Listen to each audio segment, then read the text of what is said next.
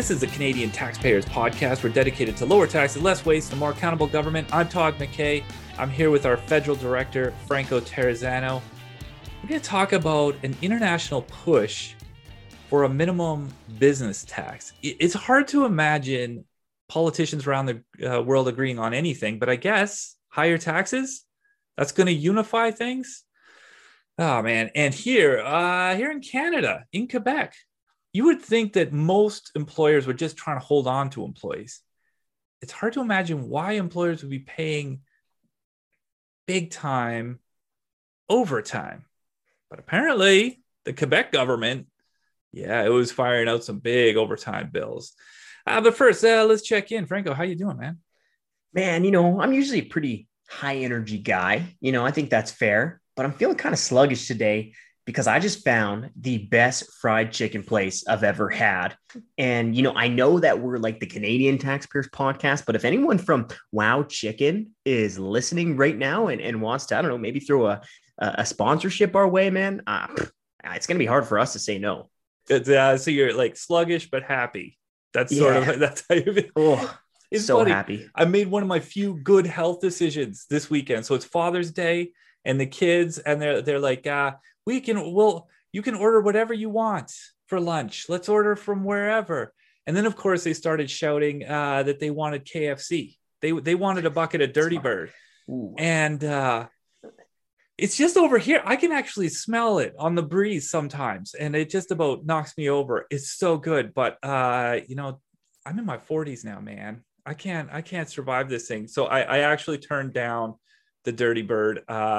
Kind of regret it, kind of stand by it. It's one of those things. But okay, let's get down to work. Governor General Justin Trudeau, he needs a new Governor General. He needs one pretty quick. Apparently, he's looking at short lists here any day. He needs one because it's like the worst kept secret in Ottawa right now that there's going to be an election coming pretty soon. Who knows? Maybe things will change, but it really sounds like there's one. And if you want to hit the button on a election campaign, need a Governor General. So the Prime Minister wants a Governor General pretty quick. But before he signs up a new Governor General, they really need to figure out some stuff. That whole position is an absolute mess. Here's a key example. The pension for a Governor General is $150,000 a year. And it doesn't matter how long you actually held the job. So you look at Julie Payette. She only did the job for 3 years, did a terrible job, probably one of the only governors general ever to basically get fired. I mean, theoretically, she resigned. But it would have been 15 minutes later that she would have got canned if she didn't jump. And she can walk out to $150,000 a year pension. And here's the key part. She doesn't have to wait till she's 65. Walk out the door. Next day, the checks start coming, $150,000 a year. We added it up. The bill for all of the pensions for all of the former governors general right now, there's 5 of them, about $18 million. That's crazy. The best time to fix that is before you've got a new governor general. Prime Minister Trudeau needs to get on that right now. Yeah, that's a huge bill, right? $18 million for these 5 former governor generals. That's assuming that they're going to keep collecting that sweet, sweet pension until they're 90 years old. But that's not the end of the gravy train for these governor generals, right? These former governor generals, they can expense us taxpayers for more than $200,000 per year. That is huge. And it gets worse because they can keep expensing us until 6 months after their death. That is ridiculous. I've never heard of any type of perks policy for anyone outside of government. I know that if I had to resign from the Canadian Taxpayers Federation, there is no way that Todd would be signing off on that expense check. And you know what? Not to mention, even over and above these crazy perks, a governor general's salary while they're in office is about $300,000 per year. So, we do need to kick these governor generals off the gravy train. And the best time to do that is before Trudeau picks a new one. All right, let's jump ship just a little bit because there's something else that's really caught my eye over the last few weeks here, and that is the Kenney government in Alberta getting the ball rolling on the equalization referendum. The government introduced the referendum question within the legislature, so I think it's safe to say that the fight begins. And speaking of the fight, the Canadian Taxpayers Federation, we launched a equalization referendum campaign. You can check that out at fightequalization.ca.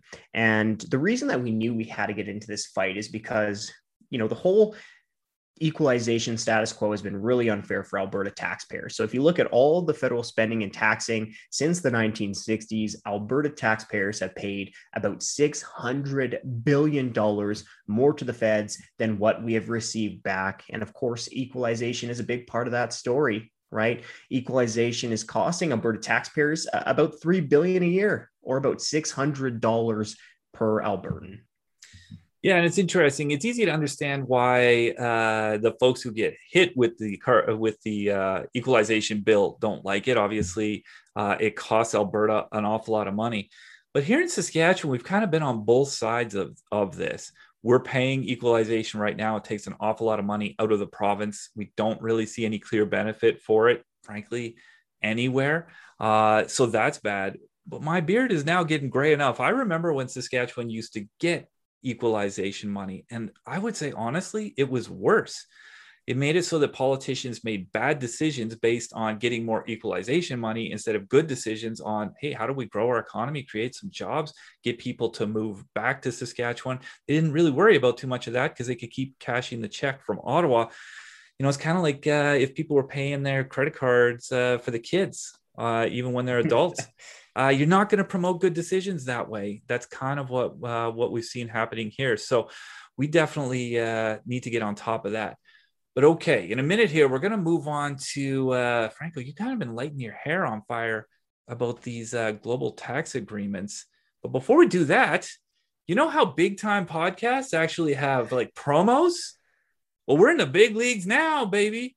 So we got a quick promo for you. If you go over to taxpayer.com, we've got a shop on there. We've got shirts, we've got hats, we've got all kinds of stuff, most of them with snide, witty comments making fun of politicians or high taxes or whatever. I'm actually wearing one right now. If you're watching the video podcast, shows a politician dumping money in a fire. My kids saw it. They thought it was hilarious. Of course, they're not that worried about taxes yet. Eventually, I'm not sure they'll think that's funny, but if you want shirts like this, more shirts, good shirts, funny shirts, making fun of politicians, go over to taxpayer.com, click on the shop link, pick a shirt, pick a hat, pick whatever, and then use the promo code podcast and you'll save 15%. So there you go. Podcast is the promo, 15% is the deal. Go over to taxpayer.com and get some cool stuff. Okay. So we've got to get deep into this thing. And, I got to say, when you first started telling me about this global tax cartel, it kind of felt like one of those emails from my uncle. No offense, uncle, but some of this stuff gets a little bit crazy sometimes, a global tax cartel. But listen, this is actually a real thing, and it's too real. And it has major implications for our tax bills, but also for accountability. So, Franco, what's going on here and why does it matter? Well, Todd, why do you think Trudeau hasn't raised your taxes even higher? Well, it's not because he likes you. I hate to break it to you that way, but it's because him and other politicians, they're afraid if they hike taxes too high that you're going to leave, right? They're afraid if you hike taxes on Canadians too high, talent will leave, investment will leave, and all that stuff. That's called tax competition, and it is a beautiful thing. But what we're seeing now is a bunch of very powerful politicians around the world who are backing and pushing for a global minimum business tax, essentially so that they can get out of competing on taxes. Yeah, and we need to be clear, really clear about two things. First of all, this isn't about tax evasion. This isn't about somebody, filling a couple of suitcases full of cash and going to the Cayman Islands. If you're breaking the law, if you're evading taxes, you're in big trouble. This isn't about that. Also, we need to be really clear that this is the definition of a cartel. So a cartel is whenever you've got people who should be competing, who go into that smoky back room, say, hey, why are we beating each other up here? Let's work together, jack the prices, screw over consumers. It'll be great. That's what a cartel is. Now think about that, though. If you had a bunch of grocery stores getting together and say, I don't know, raising the price of bread, How long do you think, in minutes, it would take for the media and politicians to absolutely lose their minds? They would, of course. You can't do that. When it comes to bread, you don't even have to imagine this. This actually happened a few years ago. A bunch of grocery stores did exactly that, and they got smoked with huge fines. But listen, in this case, we have politicians, they're not even hiding it. They're doing press conferences about this, talking about how they're going to stop the so-called race to the bottom by imposing a tax cartel, all agreeing to raise taxes together. Listen, I get why this is good for politicians. It takes them off the hook for making tough decisions. But here's what it does for the rest of us. It means that all of these politicians are just working harder together. They don't have to handle tough questions, and they can raise our taxes. That's really what we're looking at here. Yeah, and let me just take a quick step back here and just provide a little bit of more of an explanation. So all of this stuff came to light really right before and during the G7 meeting that was taking place between these finance ministers in countries like Canada, France, Germany, Italy, Japan, the UK, and the US. So really, these are some very powerful politicians, very powerful finance ministers who agreed to push for a minimum business tax rate of 15% around the world. For a little bit more context, here in Canada, the general business tax rate is about from the low 20s to 30%, depending on what province you're in. But there are many Canadian companies that pay less tax than 15% due to these different types of exemptions. Now, the real people who are pushing this thing forward, leading the initiative, so to speak, is the US Biden administration. And I found a very good quote from the Wall Street Journal explaining the Biden administration's motivations behind all of this. And here's what the Wall Street Journal said. Democrats want a high global minimum tax that would end national tax competition and reduce the harm from the huge tax increases on US business. So there you have it, folks. I mean, really the damaging thing about this for Canadian taxpayers and for our economy is that this type of global tax cartel really reduces tax competition among politicians. Yeah, and that tax competition is real, and governments have to react to it. We saw it here in Saskatchewan, the city of Lloydminster. It's right on the border between Saskatchewan and Alberta. And for years, Saskatchewan's taxes were just so high that almost every business went to the Alberta side, to the point where the Chamber of Commerce just put it in black and white. Here's what they said, quote, all of the shopping malls, most chain outlets, hotels, grocery stores, restaurants, other shops and businesses are mostly located on the Alberta side of the city, which has no provincial sales tax at all. The situation in Lloydminster perfectly represents the drawbacks of the uncompetitive nature of Saskatchewan policies for the business sector. That's what they said at the time in Lloydminster. And how did the Saskatchewan government reacted? Well, it provided a sales tax exemption for the Saskatchewan side of Lloydminster, because otherwise nobody would set up business there. That tax competition saved people money, created opportunity right there in Lloydminster. Yeah, and the rest of Canadians should also be thankful for tax competition, because the pressure from politicians in other countries also pushed Ottawa to create some better policies and to lower taxes.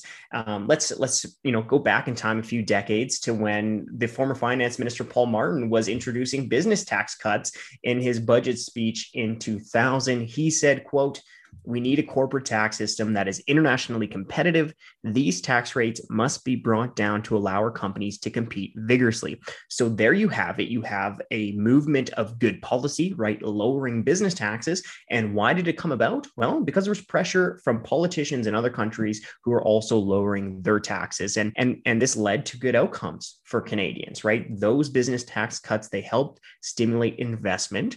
There's also some very good research done from the Montreal Economic Institute that showed that during the time of these business tax cuts, well, you had Canadian wages grow faster than they had in the previous decade, and also faster than growth that was happening in other industrialized countries. Yeah, and then you look at the downside of it. So that's what we've gotten out of tax competition. You get some upside when governments find better ways to do things more efficiently.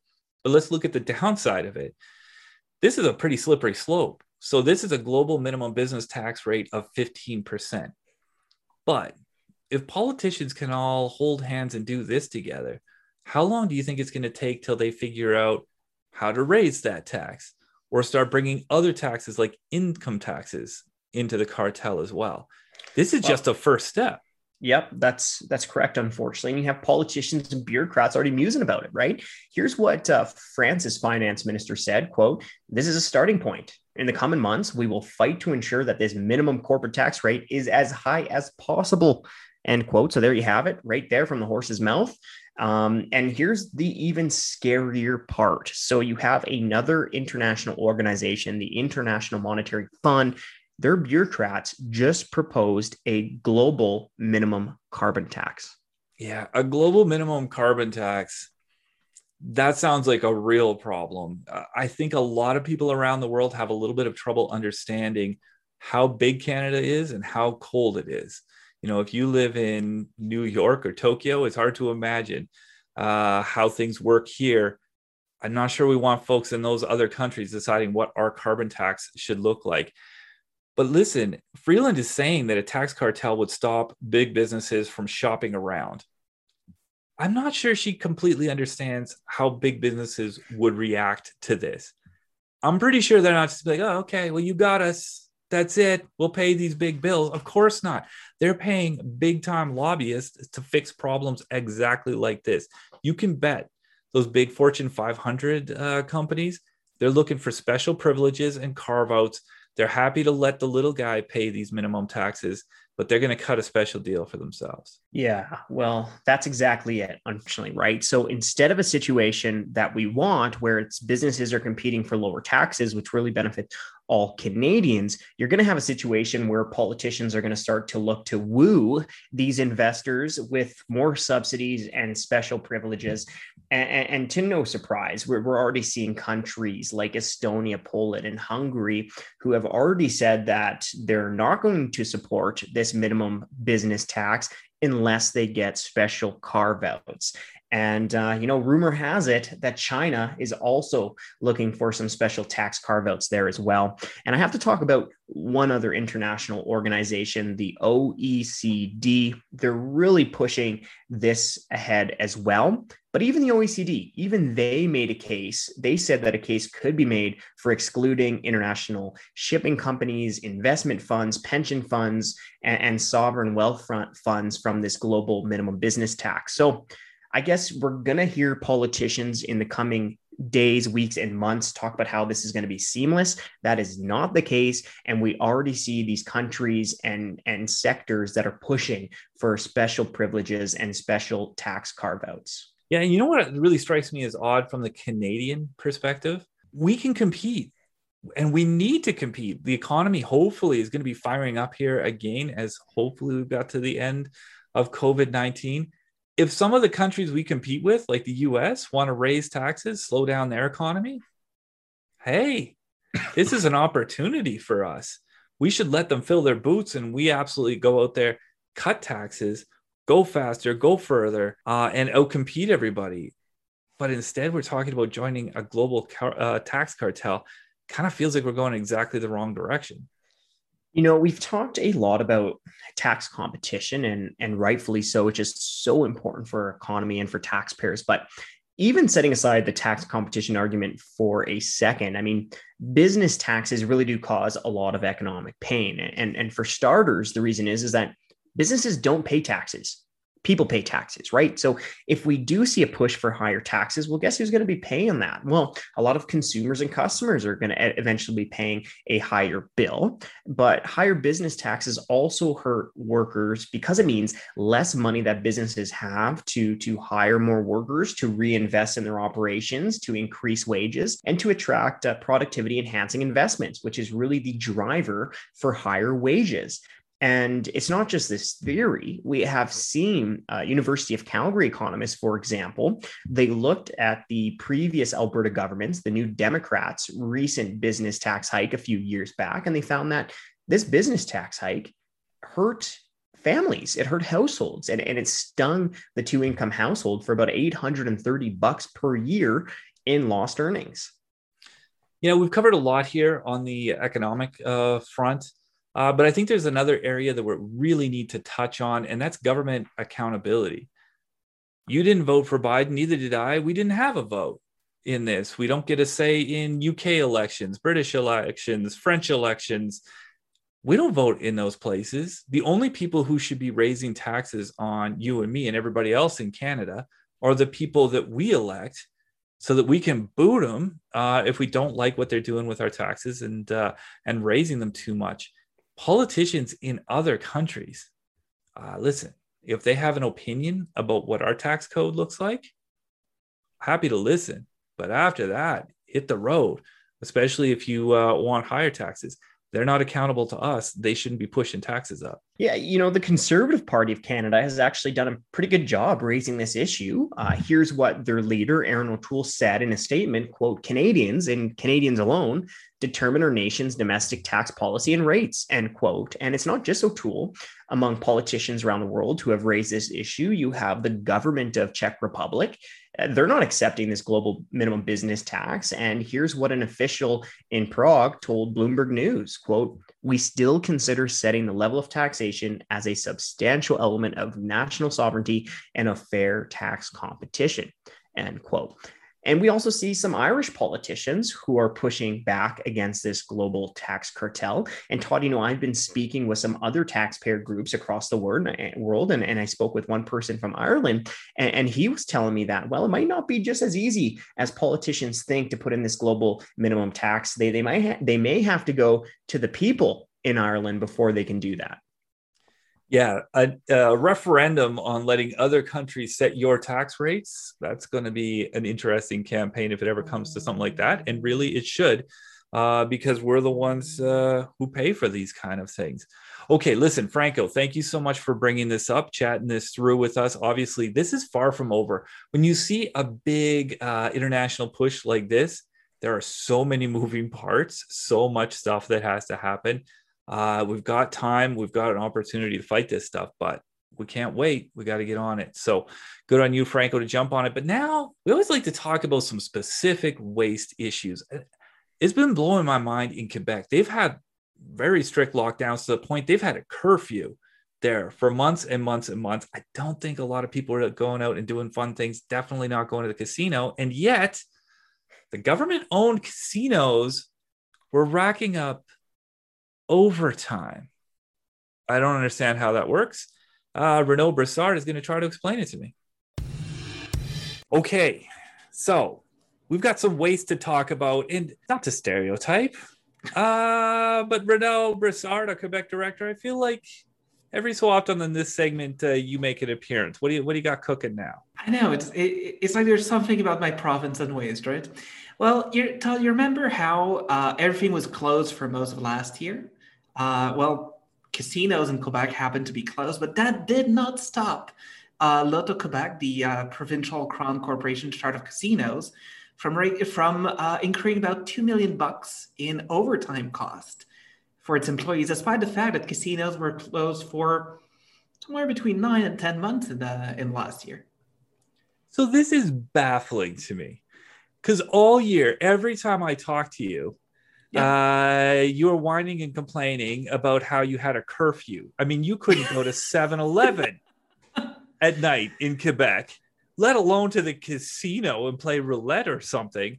How do you rack up a bunch of overtime when the place isn't even open? How does this compare? Let's do the numbers first. So how does it compare the overtime numbers this year versus previous year? So this year it was about 2 million. We're talking about like 1.97 million or something, like close enough to 2 million. The year before it was about 6. So this is about a third the amount from last year. But here's the thing, when I say casinos were closed, so the financial year for the casino corporation is between the 1st of April, so already in the first lockdown, all the way to March, where, as you mentioned, we had a curfew and a very long-lasting lockdown. And even in the summer, when things had started to reopen, well, Casino Crown Corp kind of decided to wait a little bit before it would reopen things, right? So take the Montreal Casino, which is about half of its revenue, only reopened in like mid-August nearly, before closing back down in October. So it wasn't open for all that long. And yet they still managed to have the equivalent of what they would have had in like 4 months, usually in overtime costs.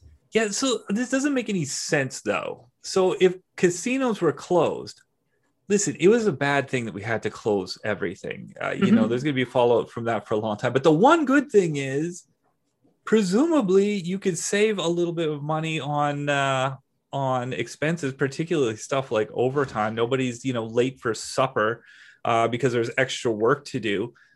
Surely to goodness they could have saved some of the staffing costs. You'd think that, right?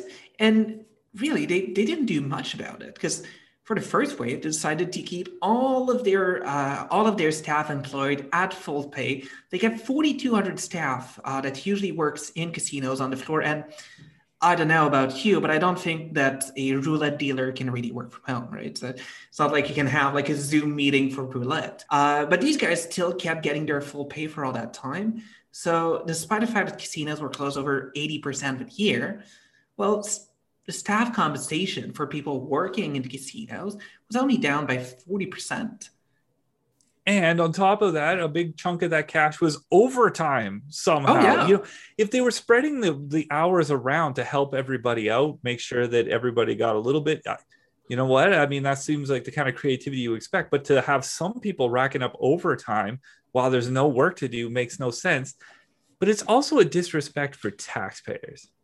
It really is. And look, you're right. It's people hope that they can keep employment, and it's understandable. But at the same time, when you have people working for a government organization that get to just stay home, get full pay while doing nothing, while you've got small business owners that are struggling because they're forced to close, or they're forced to have massively reduced hours, or you have, you know, in early 2020, actually, Quebec lost 826,000 jobs. Those are people who were not lucky enough to get to keep their government job. They were not working for the government. And to think that there's all of this government staff that's keeping full pay as if nothing's happening at taxpayers' expense, it is disrespectful to all of us who pay the bills. Okay, but this isn't just our hurt feelings. Oh, right? no, definitely it's not just not. an issue of disrespect. There's also an issue of like cold, hard cash here. So what kind of money are we talking about? Well, we're talking quite a lot, because profits for that Crown Corp, casinos are a decent share of that profit. Of course, lottery sales were down as well. But year over year, their profits were down by about 70%. So in 2019, the Loto Quebec made $1.4 billion. This year, it only made $400 million. And if you look just at the casinos and gaming rooms, so because Quebec has a couple of casinos, but kind of junior casinos that they call gaming rooms, well, those lost $17 million last year. And that, to once again put it in perspective, the year before they had made $825 million in profits. So if you go from 825 million profits to a loss of 17 million, that gets quite expensive. And when you have overtime costs and staffing and everything, that has a significant impact. Yeah, and it'd be one thing if they were doing their best. Here's the thing about you, Renaud, though. Whenever you come on, it's not just like, you don't just tell me the story and get my blood pressure all up. Usually you're just starting. Like the gloves are just barely hitting the ice and you're about to start chucking. What's the next step here? What are you seeing down the road? Well, we've already filed some access information requests about this. You're absolutely right. This is definitely not over. What we're asking for now is to get a monthly breakdown for overtime. Because look, casinos had, even when they were open, you could not have as many people on the floor at the same time. So understandably, you'd expect that there's going to be less of a need for that amount of workers. So what we're asking for is to see a breakdown monthly of those overtime fees. And amongst other things, to see if there was any effort to kind of reduce that in the months where casinos were closed. We'll have to wait and see what you get back there. But I'm going to make a bold prediction here. I think you're going to be back here and we're going to be making fun of this again down the road, racking up a huge amount of overtime in casinos that aren't even open while people are in isolation and under curfew. I feel like there's going to be more to rant about here. So, Renaud, thanks a lot for coming in. I mean, if I were a betting man, I'd definitely bet on that. Like those are very good odds. See what you did there. Well, it's always a pleasure, sir. That's the end of the show. Before we go, I just want to say a big thank you to Jimbo, James Wood. He's our investigative reporter, digs up all kinds of stuff, but he also edits the podcast. It's embarrassing to say how many times I, get the name of the organization wrong. So he cleans that up. So thanks to Jimbo on that. Also, thanks to you for listening. Please share this podcast. Let a few other people know. And one more thing, stop by taxpayer.com, go to the shop, pick a t-shirt, pick a hat, pick a few things, and then drop in the promo code podcast and you're going to get 15% off. Thanks a lot.